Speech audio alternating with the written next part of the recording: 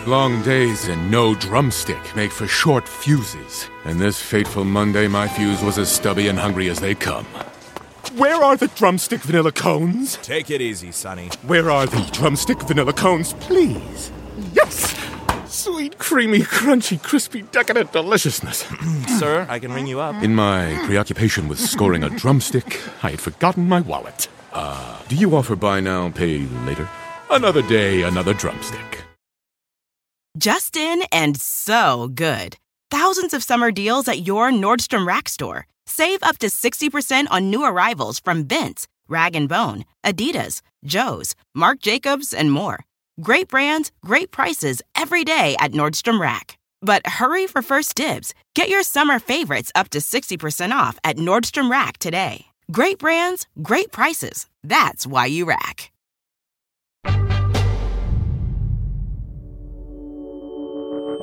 At the end of each episode, I encourage you, the listener, to write in and let me know what you think about the show.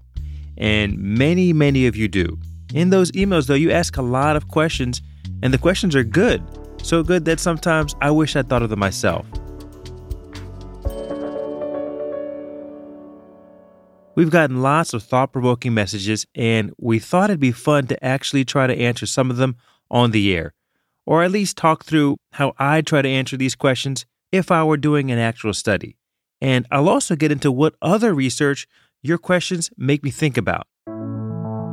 So, in this episode, I'm going to dissect your interesting questions at the sweet spot between health and economics, along with some assistance from our producer, Julie. We'd like to try to do more of this, so please keep sending us those voice memos or even an email with any questions you have. We're at bapu@freakonomics.com. Remember, try to record somewhere quiet and keep the voice memo to under a minute. Thanks for listening, and we hope you like getting your questions answered.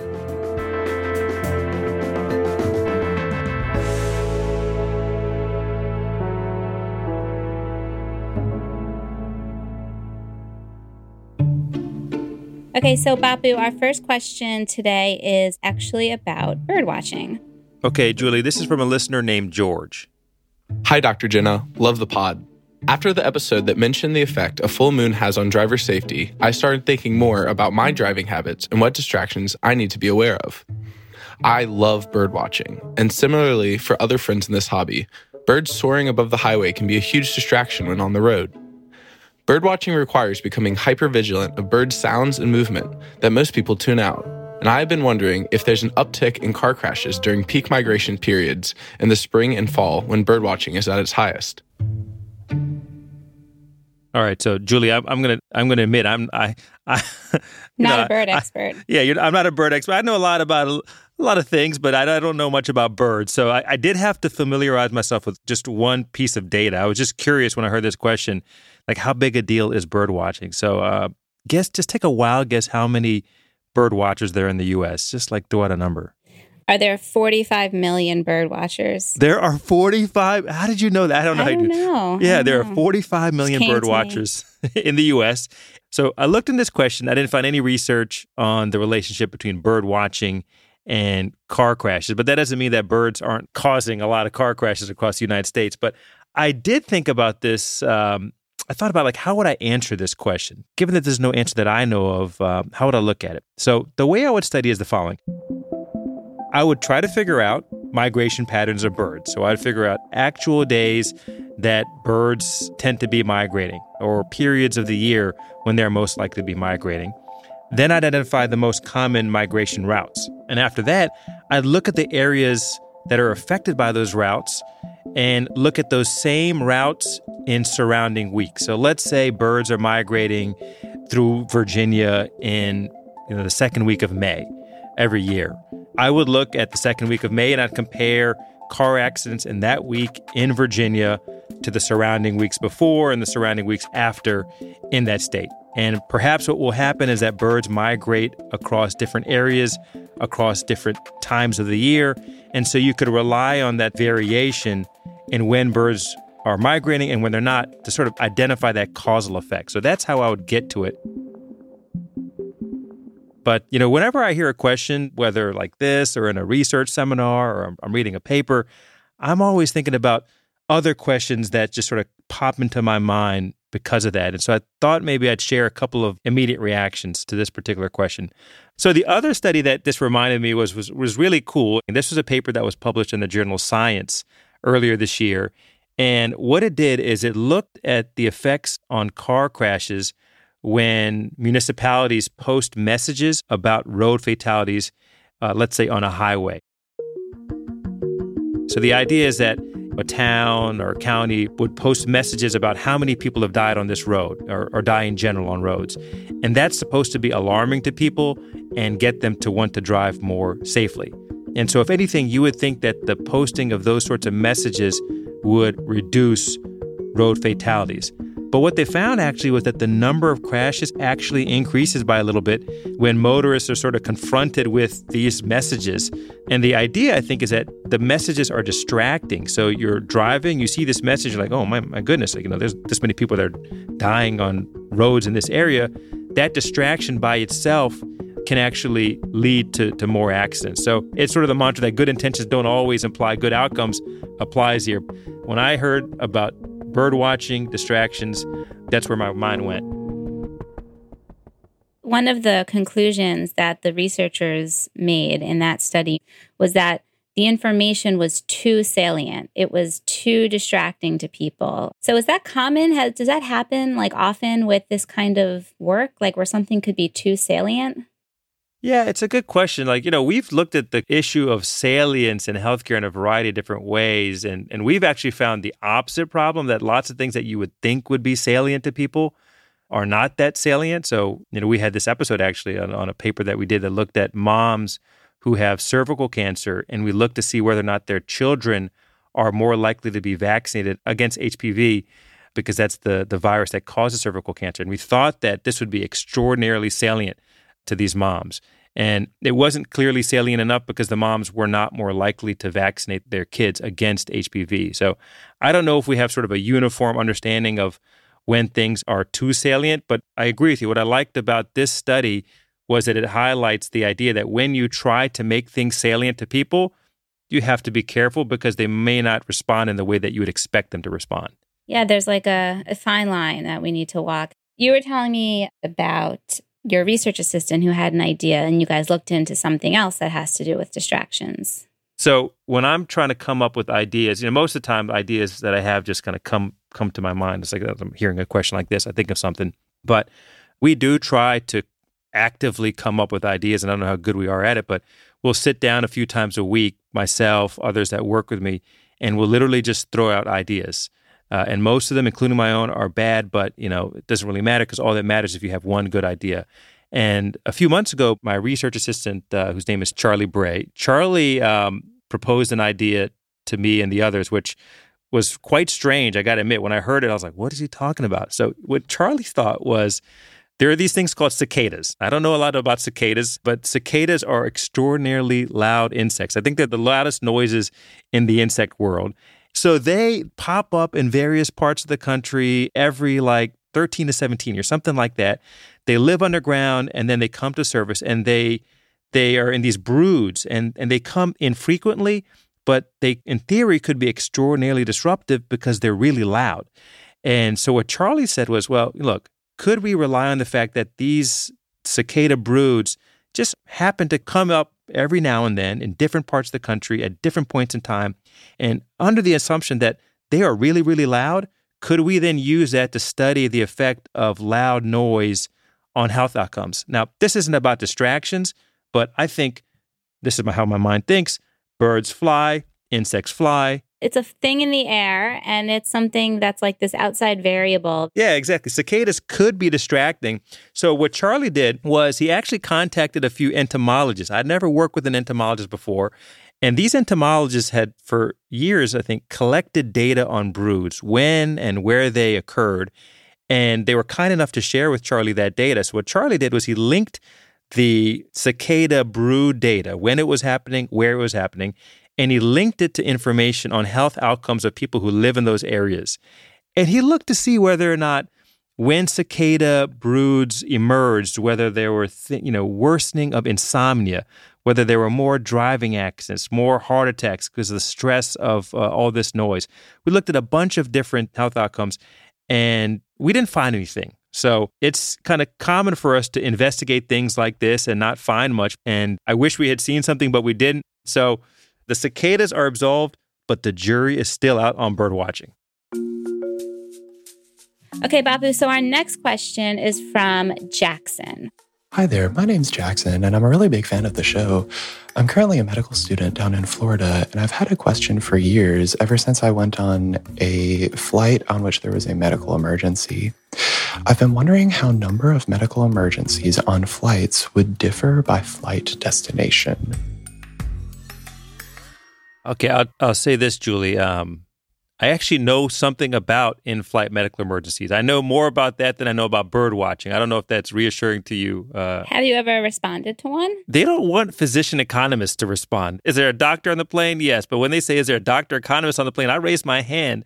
And then nowadays, if they ask, is there a podcast host on the plane? Everybody raises their hand on the operator. That's good. All right. So I actually know a little bit about this, not about this particular question, but before I answer it, so what Jackson was asking was, whether or not there's differences in how often in-flight medical events or emergencies happen depending on where a plane is going. That if you're flying to a place, say Florida, where there are older people in Florida, maybe you would see more in-flight medical emergencies. And I think that's possible. It's true. And I'm not aware of any research that's looked at that.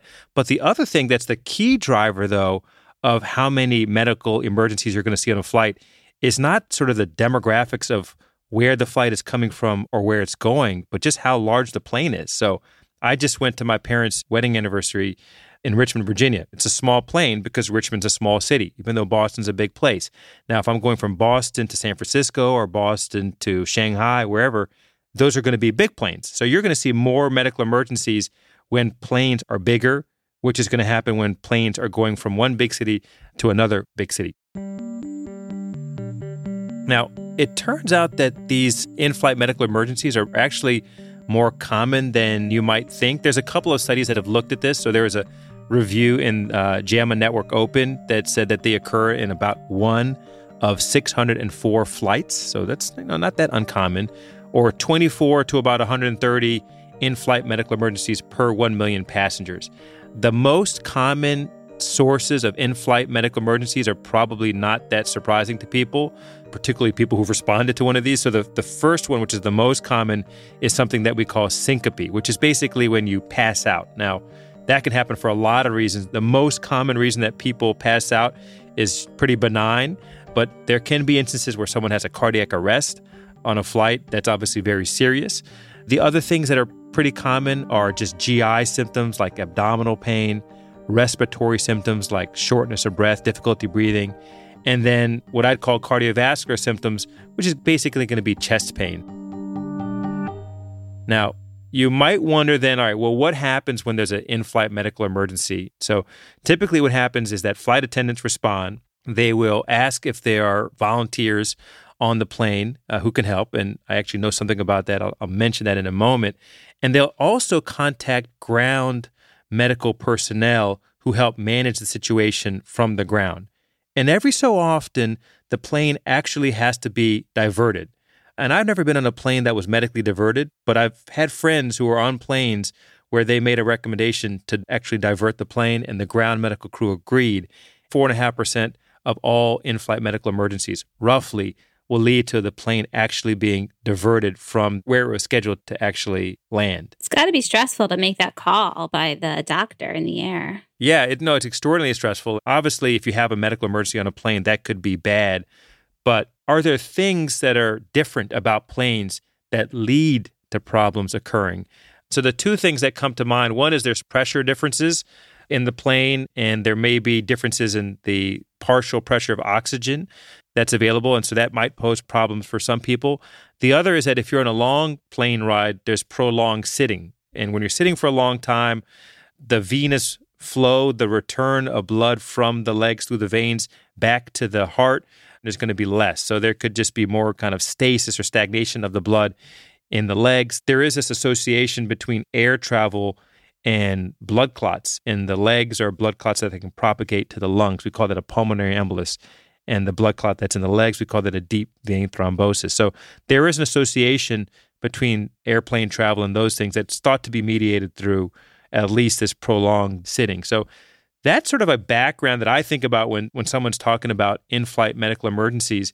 Now, back to Jackson's question. So I'm not aware that anybody's actually looked at it, but I would say that the data does exist. So there's a couple of places, and I've worked with data from an organization called MedAir, which is one of these organizations that manages flight emergencies or flight events from the ground. And so they have a database of events that I've used before, but I'm not aware of anybody actually looking at this specific question that Jackson has asked. And if we did want to look at it, what kind of data would you need? What do we know about like the oldest places in the country and the youngest places? Obviously, we're not going to, I guess, get into international flights. So let's say you're keeping this in the United States. So I think Maine and Florida are the two oldest ones. I don't know do you know what the youngest ones? I don't actually know what the youngest states are in the country. Okay, so the 5 oldest states, and this is based on percentage of the population over 65, are Maine, Florida, West Virginia, Vermont, and Delaware. Okay. And the 5 youngest states are Utah, Alaska, Texas, Georgia, and Colorado. Okay, all right. So I would use data from one of these in-flight medical event databases that exist, and I would look at flights going to and from cities that are younger versus older, and I would try to hold constant the size of the plane, because remember the point that I made earlier, which is that big planes are going to have more medical emergencies than small planes, all things being equal. So you'd want to hold that constant. Jackson's question is whether or not there's more emergencies when there's a flight that goes to a part of the country where people are older. Like, what would you do with that finding? And it occurred to me that, like, when there's a situation where a plane is going to have a higher probability of having in-flight medical emergencies, you might think that the attendants on those flights could be better trained. In theory, you could do that. You could have a more robust medical kit than is standard. So the FAA could mandate that for bigger planes where the likelihood of bigger medical problems is greater, you might want to have more at the disposal of any physician who happens to be on the plane. So those are like practical things that you could do if Jackson's hypothesis turned out to be correct. But I do want to spend a moment to just talk about other things that came to my mind when I heard Jackson's question. So there's a surgeon and health services researcher named Ben Mundell who's at the Mayo Clinic, who about a couple of years ago sent me this email. It's really, really interesting question. So let's say that Chicago is hosting a big cardiology conference in a given year. Presumably there's going to be more cardiologists on those planes going to Chicago during the week of that conference than in other weeks of the year. So Ben got this data, and he looked to see whether or not there's any differences in how in-flight medical emergencies are managed during the dates of those conferences versus the surrounding weeks. And he basically found that there is no difference. So there's no increase in in-flight responders, medical responders. So that's what comes to mind when the words in-flight medical emergency are put into my head, as Jackson just did. That was a good question. It's a good one, I agree. After the break, we'll talk about how COVID lockdowns did and didn't impact our health, as well as why screening for certain cancers earlier may or may not be worth it. I'm Bapu Jena, and this is Freakonomics MD.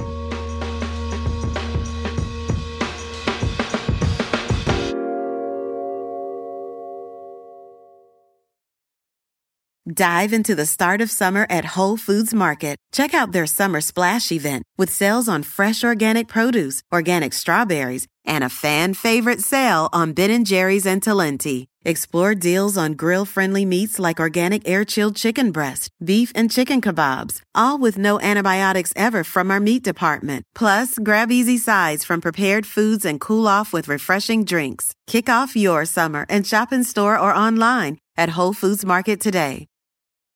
Just in and so good. Thousands of summer deals at your Nordstrom Rack store. Save up to 60% on new arrivals from Vince, Rag & Bone, Adidas, Joe's, Marc Jacobs, and more. Great brands, great prices every day at Nordstrom Rack. But hurry for first dibs. Get your summer favorites up to 60% off at Nordstrom Rack today. Great brands, great prices. That's why you rack. Life is a highway, and on it there will be many chicken sandwiches. But there's only one McCrispy. So go ahead and hit the turn signal if you know about this juicy gem of a detour.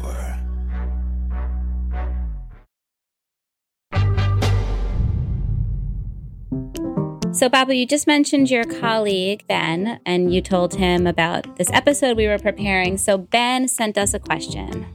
Hey, Babu. Ben Mundell, a general surgery resident and health services researcher.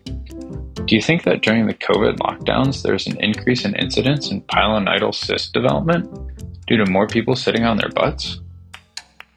Babu, what is a pilonidal cyst? So they're basically cysts that occur when hair punctures through the skin and then gets infected. And abscess can form. They're often very painful.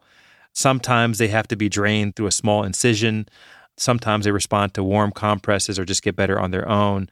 They often occur near the tailbone at the top of the near the buttocks. Most typically, a risk factor for those cysts is sitting for prolonged periods of time. So think about like truck drivers might be a classic example of a group of people who are at higher risk of developing a pilonidal cyst. So people were sitting around a lot at home, social distancing in those early days of the pandemic. So what did you guys look at?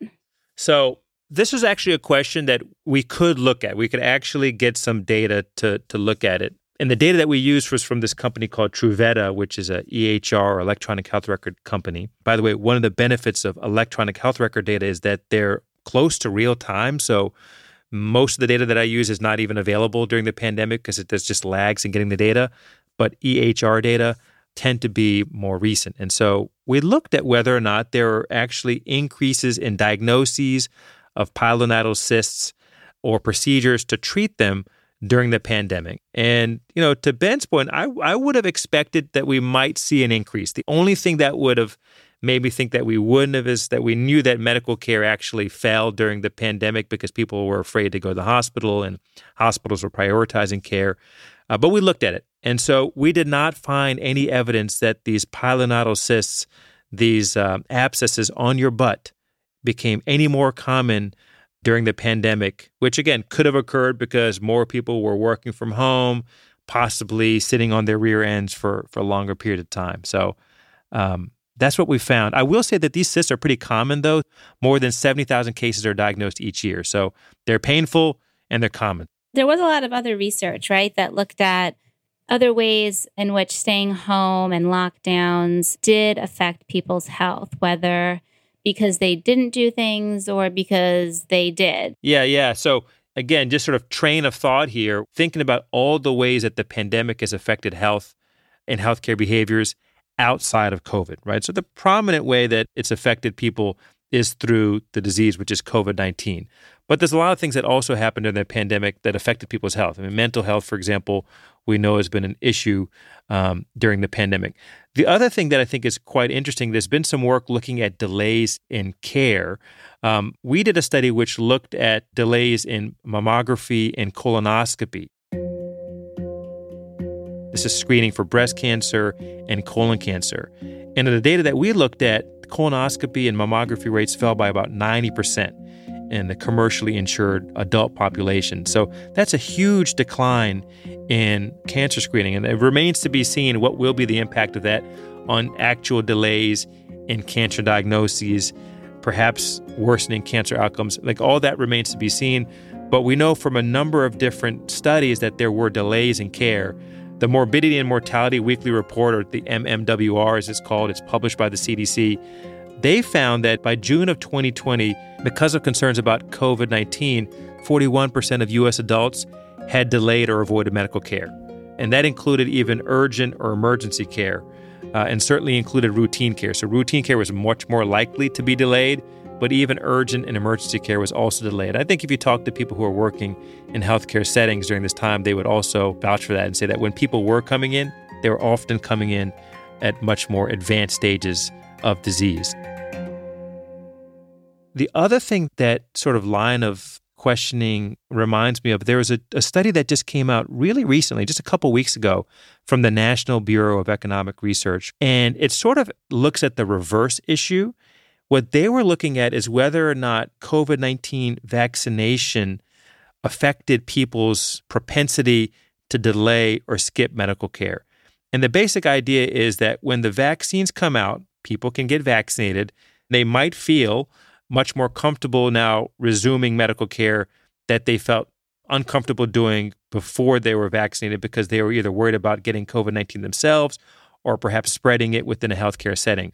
They went even further, had what I think is a clever approach. They don't just look at people who are vaccinated and not vaccinated. What they did is they relied on the fact that there are these specific age cutoffs for vaccine eligibility. And there is differential rollout also of vaccines across states over time. So they use that as a natural experiment to look at what happens when some groups of people, by chance, maybe because of their specific age, got access to a vaccine while others didn't. And so what they find is that receiving a COVID-19 vaccine reduced the likelihood that people would delay care for any medical condition by about 37%. So that's huge. That means that getting the vaccine made people less likely to delay medical care. They also found something that was really interesting, which I'd call sort of a spillover effect. So they looked at families, and they found that children were also significantly less likely to delay or skip medical care as a result of vaccine availability for their parents. So we're talking about sort of parents who, by chance, because of their age or where they live, get access to the vaccine. When that happens, their kids are also more likely to resume normal routine medical care. They also found that the decline in this delayed or foregone care that was caused by getting the vaccine was actually quite a bit stronger among minorities and those in low socioeconomic groups. So sort of pointed to an important way in which vaccination might help promote more routine care or might reduce delays in care across socioeconomic or race-based lines. That's really interesting and speaks to even really why the vaccines were even more important than maybe we thought. Yeah. We just talked a little bit about cancer screenings when we were answering the question about COVID lockdowns and how it may have affected our health. So we did get a question along those lines from another listener. Okay, so let's hear what our listener named Sarah has to say. Hey, Dr. Bapu, big fan of the Freakonomics MD podcast.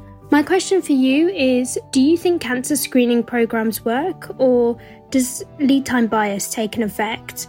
I would love to hear your take. And yeah, thank you for the podcast. What is lead time bias? Let's start by explaining what that means. So lead time bias is this idea that when you're screening to identify cancer, if you screen and find a cancer earlier than that cancer would have been diagnosed based on, let's say, symptoms, that lead time bias can cause a problem because the earlier diagnosis may do nothing to change the course of the disease. So all you've done is identify that someone had cancer earlier without changing their ultimate prognosis or the day, literally the day at which they would die. The reason people call it lead time bias is because if you measure survival from the time of diagnosis, that can be misleading. And so let me give you an example. Suppose you've got a man who's 67 years old, and he comes to you with shortness of breath and a cough, and he's a smoker, let's say. So you'd be thinking about lung cancer. Let's suppose he has lung cancer. He's found to have lung cancer, and then he dies at age 70. So he was 67, had symptoms, found to have lung cancer, and then died at age 70. Now, suppose you had screened that man for lung cancer earlier, say, because there's a diagnostic test like a CT scan that would allow you to do so. So you screen that man for lung cancer at age, say, 65. The key question is whether or not screening at age 65 would have made that man live a day longer than age 70, which is when he died in the first scenario. If not, all you did was find his cancer earlier. It didn't affect the survival.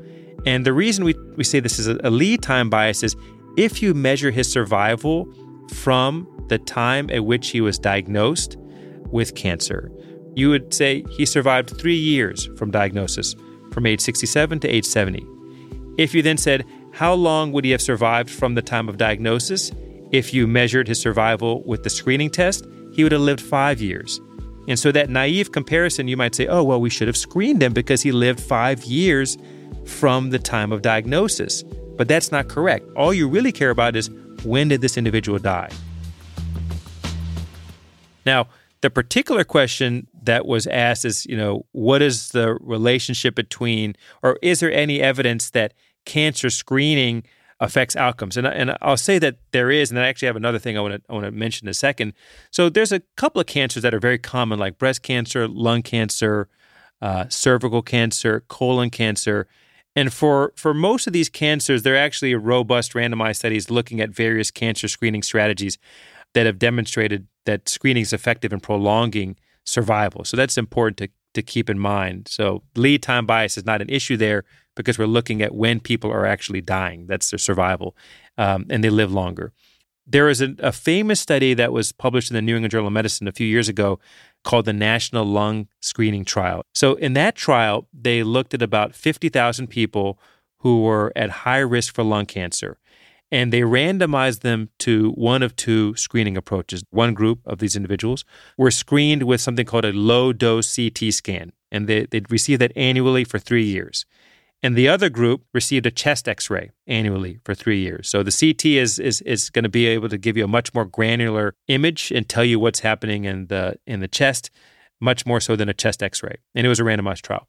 So the researchers found a relative reduction in lung cancer mortality of about 20% in the low-dose CT group. And actually, they had lower overall mortality, not just focusing on lung cancer, if they received a low-dose CT compared to chest X-ray. And so that sort of has actually made it into clinical guidelines as practice recommendations for people who are at high risk of lung cancer, for example, from a history of smoking. Is lead time bias only relevant to cancer screening and cancer detection? It's primarily relevant to that, but it's really true for any disease in which you're screening for something. So let's say you talk about heart disease. Okay, and you're measuring the degree of plaque in someone's heart. You might identify something that would not cause a problem, but if you measure like the time of survival from the time that you identify quote unquote heart disease, you'd say that this person's living longer from the time of diagnosis, but it's only because you diagnosed a problem that would never have actually led to an issue in the first place. So can we do anything about lead time bias? Yeah, I think we can. So I think the way to deal with this problem of lead time bias is, A, for people who do these studies to know what lead time bias is, and B, when you're talking about survival in any condition, not to focus on survival from the time of diagnosis necessarily. Sometimes it's okay, but you want to just look at overall survival or the age at which you die. So any screening intervention that does not make people live longer is not effective, even if it diagnoses you with cancer earlier. And this just sort of makes me think of like if someone is diagnosed earlier than they maybe otherwise would have been, and maybe they had pretty good quality of life, and then they start undergoing cancer treatment. So they're simply just undergoing treatment for a longer period of time without actually doing anything to extend their life. Is that an issue? Yeah, that's a huge issue. And I think like some people may want to know that they have cancer, not because identifying the cancer and treating it would affect how long they live, but simply because they might do things differently. So that, Julie, I think your point is a really important one. So when I'm talking about lead time bias and what screening programs should or should not focus on, I'm being a little bit fast and loose. I mean, I'm talking about mortality, but a lot of things matter besides mortality. So if you can tell someone that they have a medical problem that's going to shorten their life, even if you can't extend their life in any way, perhaps the quality of their remaining life might be different because of how they choose to live their life. Maybe they quit work, maybe they spend more time with family, maybe they travel more, whatever it may be. But so I think that's really important. Okay, well, that was a really good question. And now we have one more question. Hey, Bapu. My name is Crystal Nguyen. I'm a PEDS resident around Chicago, Illinois. My question to you is there an increase in adverse patient outcomes during the July to August timeframe when new residents are starting and current residents are transitioning into more senior roles? Wow. Crystal from Chicago. Crystal clear. Crystal clear, yeah. That's a really good question. and it's so good that we're going to devote an entire episode to it next week. My first day, I showed up, and one of the third-year residents was finishing his year and about to leave, and handed me the beeper and said, "Good luck, sucker." Every July, a medical training rite of passage occurs. Medical school graduates begin their residency programs as interns, and current residents and fellows ascend the training ladder. But where does all of this leave patients? Somehow, the system has to train new physicians, and anytime you have a new physician, there's going to be some learning curve. We're going to talk about what's known in medicine as the July effect. Is it real? And if it is, what should we be doing about it? There's great variability of how people can approach this in a thoughtful way so that the residents have a positive experience and that patients are not harmed. That's next week on Freakonomics MD. Thanks for listening, and thanks to my producer, Julie Canfer, for joining me on this episode. Don't forget to send us more of your questions, either as a voice memo or an email. We're at bapu@freakonomics.com. And remember to leave us a review wherever you get your podcasts. I'll talk to you again next week. Freakonomics MD is part of the Freakonomics Radio Network, which also includes Freakonomics Radio, No Stupid Questions, and People I Mostly Admire. All our shows are produced by Stitcher and Renbud Radio. This episode was produced by Julie Canfer and mixed by Eleanor Osborne. Our staff also includes Neil Carruth, Gabriel Roth, Greg Rippin, Rebecca Lee Douglas, Morgan Levy, Zach Lipinski, Brian Kelly, Jasmine Klinger, Emma Terrell, Lyric Bowditch, Jacob Clementi, Alina Coleman, and Stephen Dubner. Original music composed by Luis Guerra. To find a transcript, links to research, and a newsletter sign up, go to Freakonomics.com. If you like this show or any other show in the Freakonomics Radio Network, please recommend it to your family and friends. That's the best way to support the podcasts you love. As always, thanks for listening.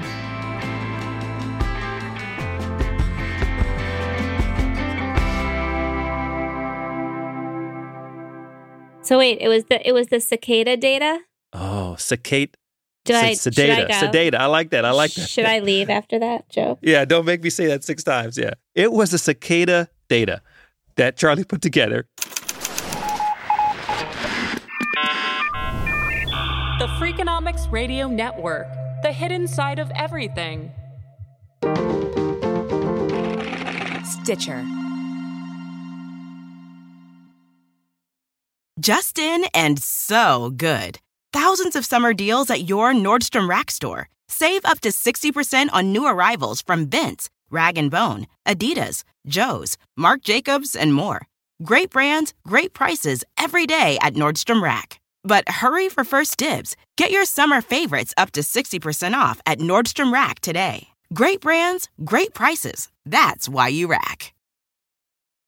Life is a highway, and on it there will be many chicken sandwiches. But there's only one McCrispy. So go ahead and hit the turn signal if you know about this juicy gem of a detour.